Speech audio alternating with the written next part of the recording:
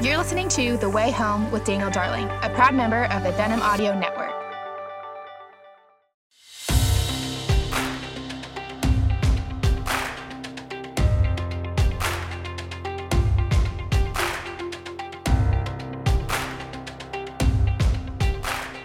Welcome back to the Way Home podcast, everyone. This is Dan Darling. I'm glad to be back with you this week. Before we get to our conversation, I just want to tell you about a really cool resource that we have for free that you can download from my website at danieldarling.com. It's a free downloadable guide called How to Read the News. I don't know about you, but for me, it seems like there's news streaming in to our lives from everywhere on our timelines, what people are sharing on Facebook and Twitter and Instagram and TikTok and every social media thing, talk radio, podcasts, magazines, newspapers, if people still read newspapers. It's just coming in from everywhere, alerts on our phone. How do we read the news as Christians? How do we process the news? How do we make sure we're getting true information? How do we make sure that we're not just reading stuff that confirms our biases, right? I'm a conservative politically. My tendency is going to be to read things that only make and confirm that people who I agree with are good and right people and everyone else is wrong. You may be on the other side of the spectrum. So how do we read, and also how do we read from a biblical worldview? Well, if you're interested in this, you can go to my website. You can download it for free. It's called How to Read the News. Give me your email. You can sign up for my bi-weekly newsletter called One Little Word, and we'll send you a wonderful resource for free. So go to danieldarling.com and download How to Read the News. Okay, let's join our conversation.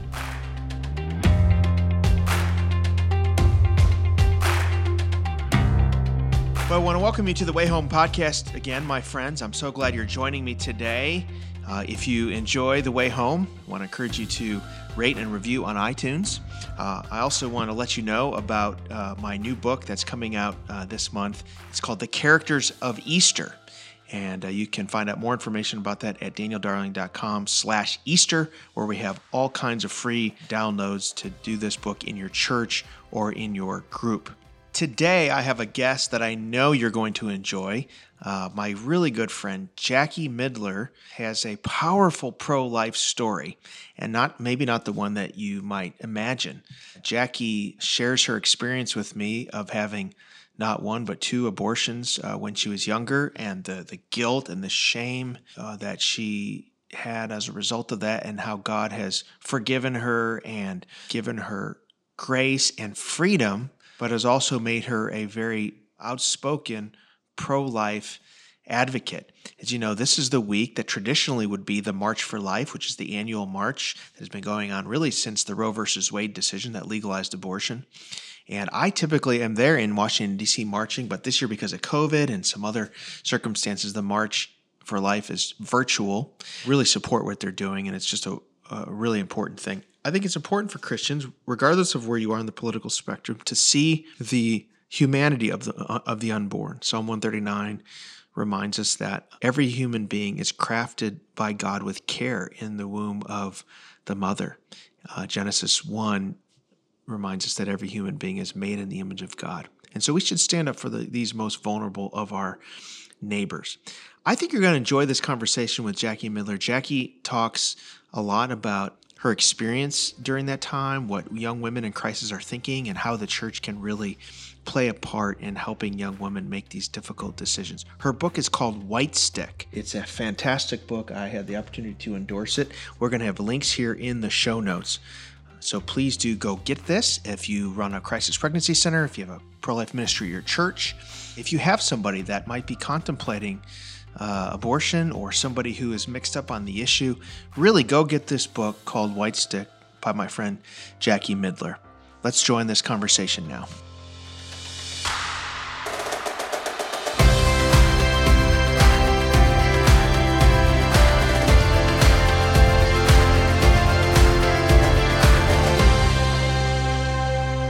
Well, glad to have a dear friend here on the Way Home podcast, Jackie Midler. Jackie, thanks for joining us today. Thanks for having me, Dan. I look forward to talking with you. It is so weird to have you on because we are like friends. You know, like I interview a lot of people who are, some of them are really good friends, but you know, it's just a range of people, authors and but like our families are like really close. So I know, it's so kind of crazy how funny. God does that. It's so crazy how Yeah. God does that. It's So fun. I'm having you on to talk about your story and your very good book. It's called White Stick. It's about your journey as a post-abortive woman, and having walked through kind of that journey in your life. I had the privilege of endorsing it, and you've been speaking a little bit about kind of your story, but so maybe share a little bit about why you wanted to kind of come forward with a very painful stories and things in your life, and like why at this moment did you want to share kind of your abortion journey and kind of how God has given you healing, but also made you kind of a outspoken pro-life activist. Mm-hmm. Yeah, thanks, Dan. It's kind of a crazy story. I never thought I would be in this place sharing about it. I always felt like it wasn't my place to share my story because of the choices that I had made. But I was in a concert for this indie artist that I had gone to when I was in college, and I didn't know at the time that it was a pro-choice kind of rally. Like, she had this video come on prior to her coming on to sing. And it was like all of these people that were really for abortion. And I mean, this one lady, this comedian, was like saying she had 11 abortions and it's just another form of birth control. And I remember it being kind of like horrified by it, because my abortions, they wrecked me. They wrecked my soul. They wrecked who I was as a person. They influenced every aspect of my life for a very long time, even up till now, and I was like kind of almost like a deer in headlights, where I felt like, oh my gosh. And then at the end of this, the indie artist came on and she was like, we're not going to let them take away our rights. And like 400 women stood up and were like, yeah, this huge rally cry. And I remember me and my girlfriend, we're both Christians, we were sitting down, but I remember thinking, oh my gosh, they don't know. They don't know what abortion does to your soul. Like, I wonder how many people have actually had abortions here. And I think that's where I looked up at God in that moment and said, I'll be your voice. Yeah, it's a big step to come forward and talk about your past and choices you made, and things that you rather keep quiet or whatever. So it had to be hard to kind of think through, okay, I'm actually going to come forward with this. Like, it probably took a few years to get to that point. It did. It's funny. You know what?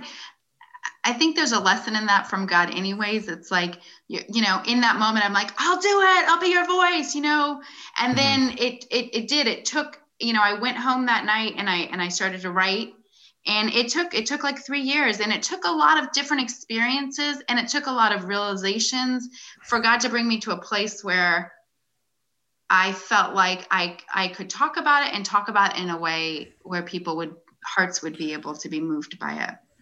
So I want to talk a little about your story. You grew up in a somewhat Christian home, right? Went off to college and got into some relationships, and then like to the place where you found yourself in a kind of crisis pregnancy. Maybe talk about your story in the kind of candid way that you did in the book. Sure. So my parents, we were military. We moved around a lot. My parents were Catholic. I went to church every Sunday, and I enjoyed it, I mean, but I didn't know God. And then as every kind of teenager goes through these different, thought processes and rebellions, I definitely didn't want to be told what to do. And I, because I didn't have a firm basis in knowing God, I feel like I then came up with my own theories about who God was, and or if there was even a God. And so by the time I went to college, I was very much like my own moral guider. It wasn't the Bible. It wasn't like, oh, here's my faith. No, it was Jackie. What does Jackie want to do? What's important for Jackie? And so, that being said, and plus with teenage hormones and everything, it's like, everyone wants to be wanted. Like, everyone needs to be needed. I mean, it can look like, from your kids, it can look your husband, it can look like, boyfriends, girlfriends, friendships. I mean, humans, I feel like, are created to be in communion with other humans. And so I feel like for me, because I didn't have a moral guidepost, the Bible, And because I had kind of really even not even believed in God much anymore, when people came into my life and they were doing fun things and I thought, oh, that looks fun. And, and the boy was like, oh, you're my everything. You're amazing. Pretty soon we're having sex. And what was crazy about it is, I grew up in the 80s and the 90s. They talked a ton about, that was the AIDS resolution. Like it was a ton about, all of your protections and stuff, but I just didn't do it because I wasn't really supposed to be having sex. And so then, fast forward 6 months of this relationship with this boy and just, doing drugs, partying, thinking all this stuff is so much fun. I find myself, looking at a pregnancy stick going, oh my gosh, I didn't even know this could happen. Like it was so almost ridiculous because it's like your standard, like it was like, what? What? It was like the furthest thing from my mind, but yet it was the thing I was most educated on with sex in a way, it was so weird. Yeah. And find yourself in a crisis, right? Like it rocks your world, right?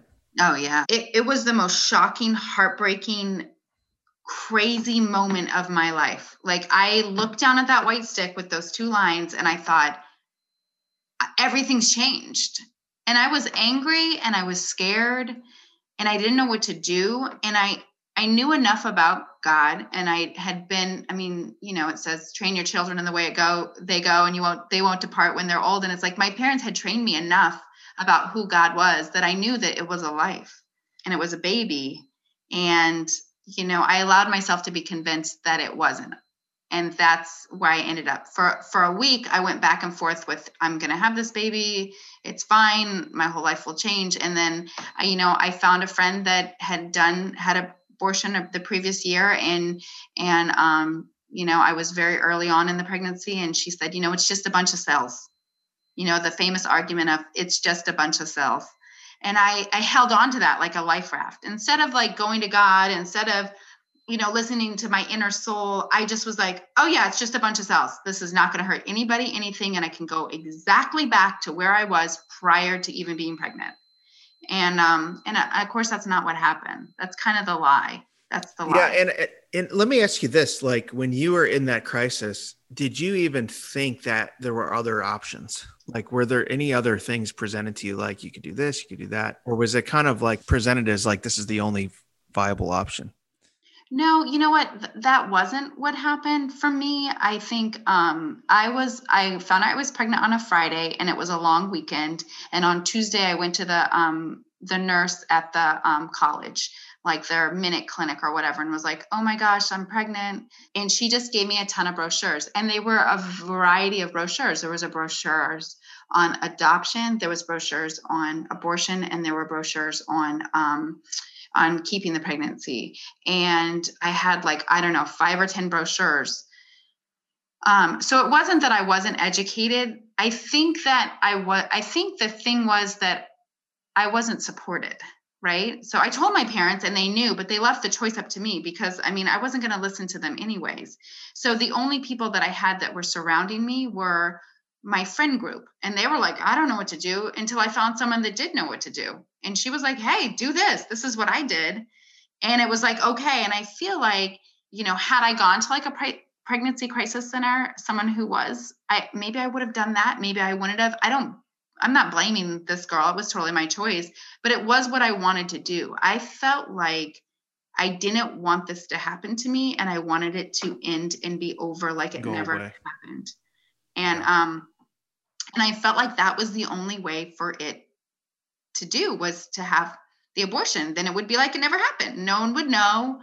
It would never happen. However, that is such a lie, because what ended up happening after my first abortion was that my soul broke.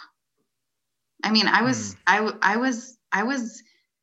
was emotionally never going to come back from it in the way. I was a different person from that choice on.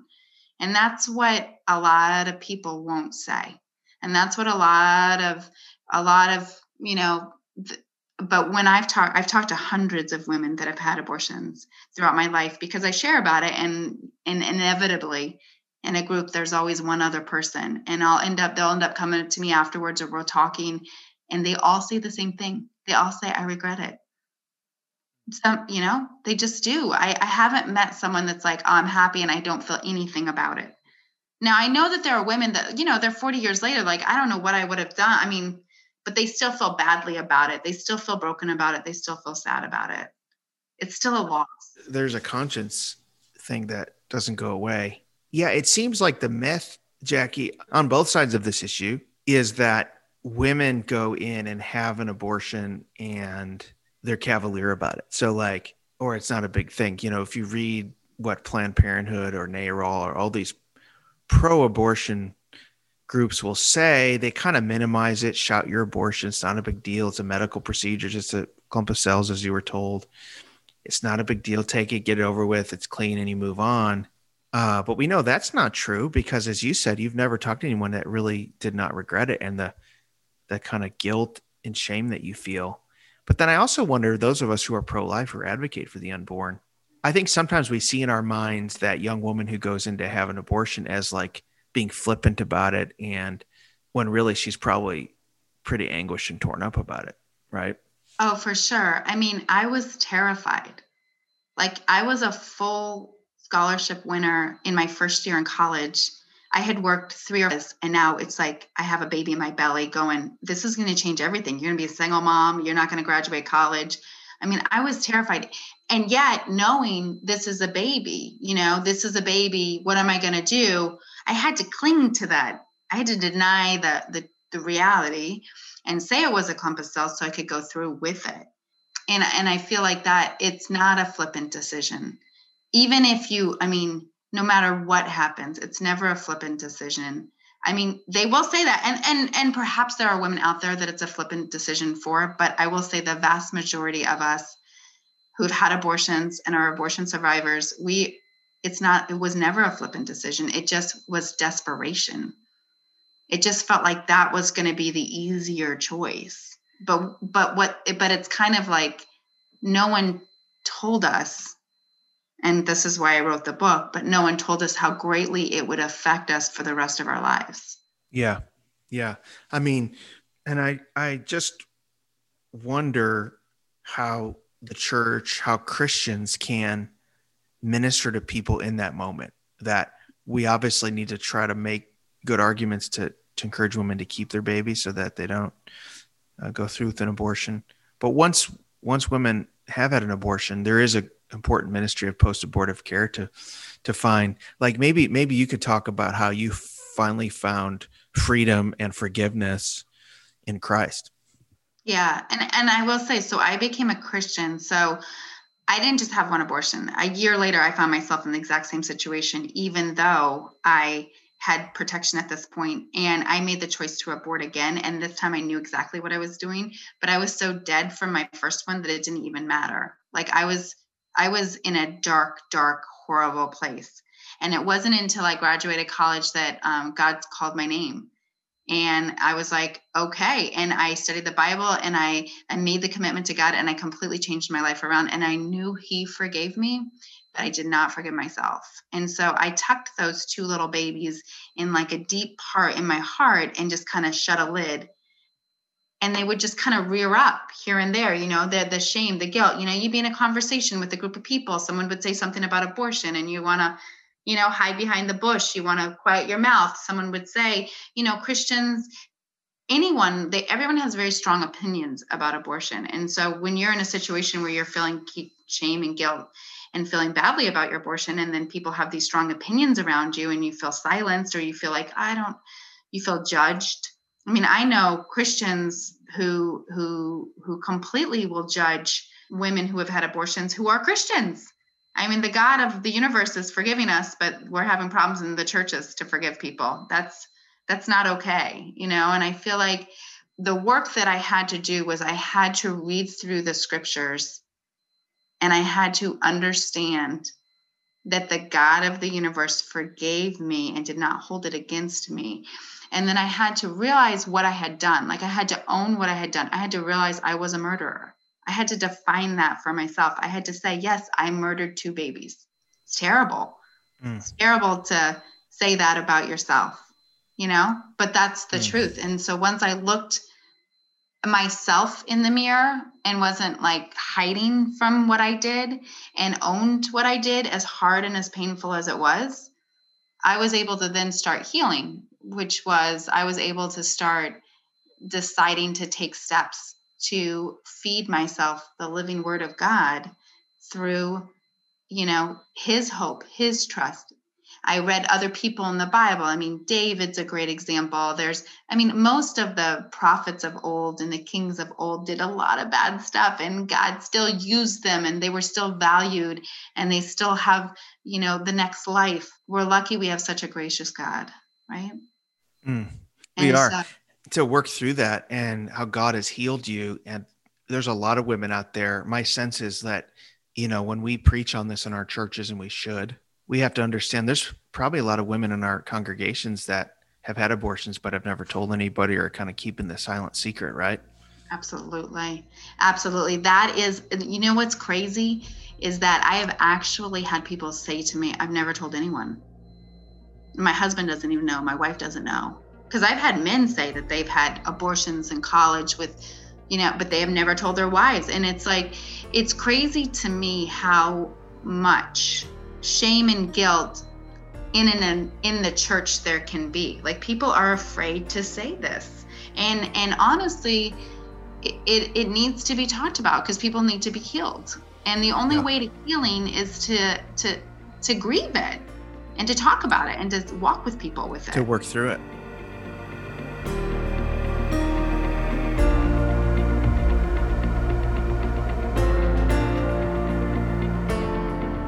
Well, before we continue our conversation, I want to just encourage you to check out our friends at Faithful Counseling. Faithful Counseling has generously sponsored this episode of the Way Home podcast.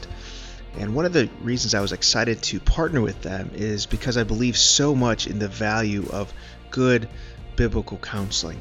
In the last few years, I've really noticed the importance of counseling, both as a pastor who has to care for people at times, as a husband, as a father, as a friend. There's just times when all of us need to sit down and talk with someone who is skilled at kind of peeling back through the layers of our lives, both the spiritual and the physical, and the places where we need clinical diagnosis and we need a biblical word from God. And sometimes those are kind of marbled in together in complex ways that we can't totally understand, that someone outside of us can help us do that. I believe this is a really important thing. A lot of times we're afraid to go to counseling. There's a stigma that I don't want to be known as the kind of person who would need to get help. And really, we shouldn't think that way, because all of us are fallen, are broken, have needs that someone else that God gifts in a certain way can help with. What's great about the model of Faithful Counseling is that it's completely confidential and it's completely online.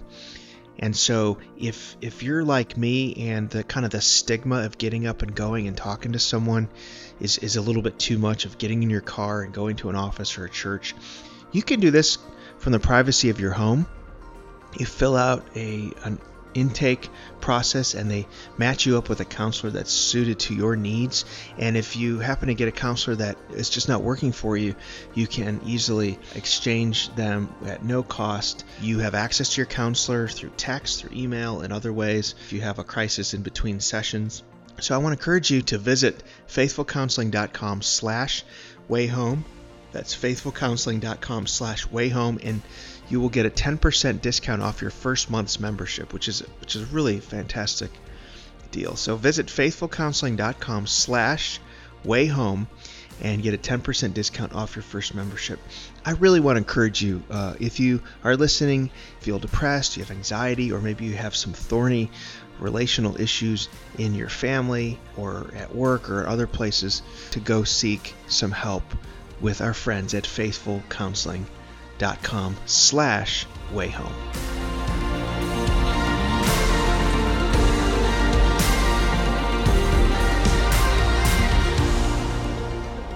I do think too, Jackie, it makes me think when we do preach on the sanctity of life, we also have to not forget the restoration and healing and forgiveness part. We need to be unflinching and say, the unborn is human, and we are working for a day when they'll be recognized by law, and we won't have this abortion industry, which we oppose.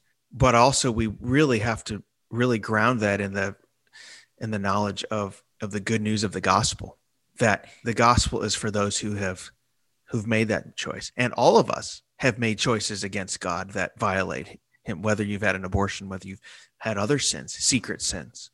Because otherwise, I think if we just do one, not the other, we don't want to push women further into their shame. We want to help them be released into freedom of the gospel, right? What was it for you that helped you find that? I really think that God put me in situations, because I'm a very open person. Obviously, I talk to anyone. I like to talk to people, and I am an oversharer, which is terrible. I'm trying to work on that. I sometimes overshare too much, and I feel like, God brought me into situations where I had to face that. I had to face my abortion. I had to face, and it was starting to kind of get crowded in there. Like, how could I talk about God's grace and love and his mercy and his light if I wasn't willing to accept that for my own sin? Right. And so I feel like, it was through little baby steps, but there are a ton of programs out there. There are a ton of women who are dedicating themselves to abortion recovery. There's a ton of SOAR programs and redemption programs and speakers that women can go to and hear other women and be supported. And some of that stuff looks like, I'm a stillbirth doula. And so, I named my babies and I did a heart release for them. And I grieved them, I put them, I acknowledged that they were obviously human babies, and I made them a part of me, and I think all of that helps. But I think the biggest help is the word of God. And that is really hearing his promises. And I did that in the back of the book. Like I put out a lot of the scriptures that help me just really feel like I'm loved, I'm worthy, there's grace for me. And then I think just talking about it, finding other women that have gone through a similar situation and just being willing to go there and talk about it and say, hey, this is what's happening. This is how I'm feeling. Yeah. That's really good. And I'm so glad you shared your story. People need to get this book. It's called White Stick, Jackie Midler's story of her life, recovering from having 2 abortions and how she found grace and forgiveness. And also, I think a lot of wisdom for how we can talk about this issue. So I'm curious, like, if you have advice for, what would you say? I guess I want to ask you a few questions. What would you say to a young woman in crisis who's trying to contemplate what she should do? What would you say to her? Yeah, absolutely. So this is what I actually volunteer on Fridays, and I'm in a pregnancy choice center, and we mentor to all kinds of women, women who already had kids, women, and so as far as a young woman that is in a crisis pregnancy and wondering, what should I do? You have to realize there's a couple of things that I realized after becoming a mom later in my life. One is that when you see your baby for the first time, even if that's on a heartbeat monitor or whatever, there's a connection that you have with that child, with that soul as its mother. And I think that your life may look different. So your dreams, if I had those babies, maybe I wouldn't have been able to go to college at that moment. Maybe I would have had to step back, but that doesn't mean my life was over, right? It just would have looked like a different life. And I think that's the lie that we as Americans even feel like, our life has to look a certain way. But when you make choices to have premarital sex, there's consequences, and the consequences of those choices is life, is a baby. And if that looks like, hey, now my whole life looks different, well, maybe you should think first, not having sex, right? Start at the beginning of the equation, not at the end, trying to change the outcome of an equation that you're doing. And I feel like that's one thing that I talk a lot about with young people, is that, hey, if you don't want that outcome, don't do the beginning part, And right. I think for a woman that's in a crisis pregnancy, it's like they need to see hope. Like, that's what I needed. I needed someone to say, this isn't going to ruin your life. We can get you through this. We can You're, help you. you're gonna do okay. Like, it's gonna work out. It's not gonna be easy, but what in life is easy? What, I mean, look at us. We're adults. We're in our 40s, right? It's like, what in life is really easy? I mean, Right. sometimes going to church in the morning is hard work with the kids, you know? You're like, oh my gosh, right? And so I think we have to ask ourselves, like, that's what you have to ask yourself. What in life is easy? But the other thing that I think is a really key thing is that, how do you know that that baby inside your belly isn't going to do something incredible for mankind? I mean, everyone has a purpose and a plan. God sends everyone down here with a purpose and a plan. How do you know that by killing that soul, that purpose and plan won't come to be? And so you really have to think about, it's a life. It's no less important than a 15-year-old kid or a 40-year-old person or an 80-year-old person or a baby. It's no less important, and they have a purpose and plan that's deemed by God. And so we have to really think about that. But I do think giving them hope, supporting them, let them know, like, you can do this. And I feel like if I had someone like that, I may have changed differently. I don't know. And that could have just not been true. I could have maybe still been led by fear. I mean, I'm not, but I do feel like if we can give them hope, and there's other options. I mean, I know a woman, she gave her baby up for adoption, and this little girl has an amazing life. Right. She's an amazing life. So let me ask you this. What word would you give to someone? And you said that people come up to you all the time and tell you, yeah, I had an abortion. Thanks for sharing your story. I feel guilt and shame about it. What would you say to women who have had those abortions and feel tremendous guilt and shame? I would just speak the words of God. Like, I would say, it is a hard choice, that what you made. And it is heartbreaking. And I get the shame and guilt. And I feel like I can communicate with them in a certain way to be able to help them to see that there's light at the end of the tunnel. You just have to do the work of it. It's kind of like with anything with grief, like, you kind of have to walk the path. And so I would tell them there's hope in Christ. So if they're not a Christian and they don't know God, that's really challenging, because I don't know how you get through shame and guilt without God. But if they do, I would say the first thing they need to do is go after a relationship with God. And then the second thing I would say that they should do is that they need to start reading the words of God, where he talks about how special we are, how important we are, how much we matter. And then they need to they need to acknowledge what they've done, acknowledge how they feel, and then forgive themselves, and then make the choice to say, okay, but I'm not defined by that. That's not who I am. That's just what I did, but that's not who I am. That's what helped me.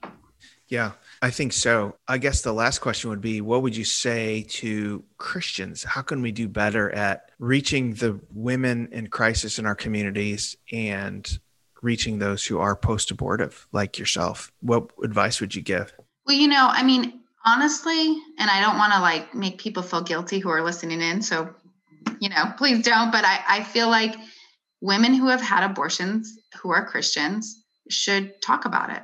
Not like in a big stage like me and like this, but they should, in communicating and making friendships and talking with people and in groups, sharing their story can really help open up the door for other people to be open with them. And that's what I found.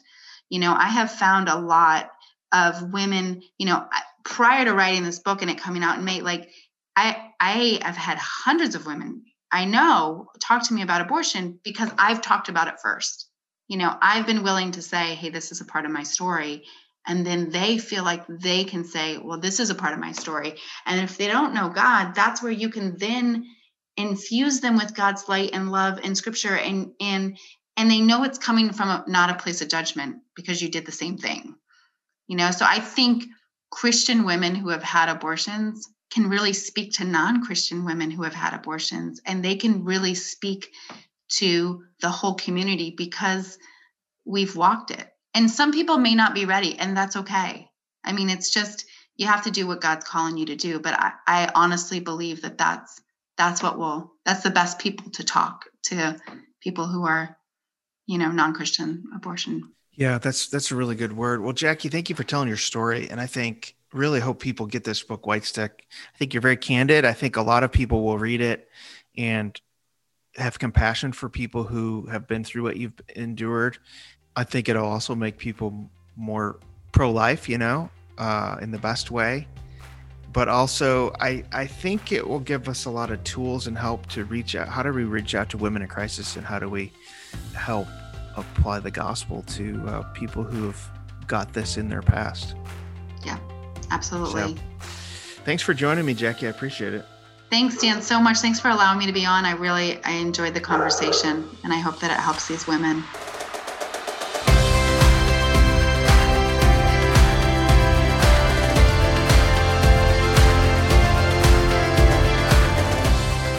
Thank you for listening to this edition of the Way Home podcast with Daniel Darling.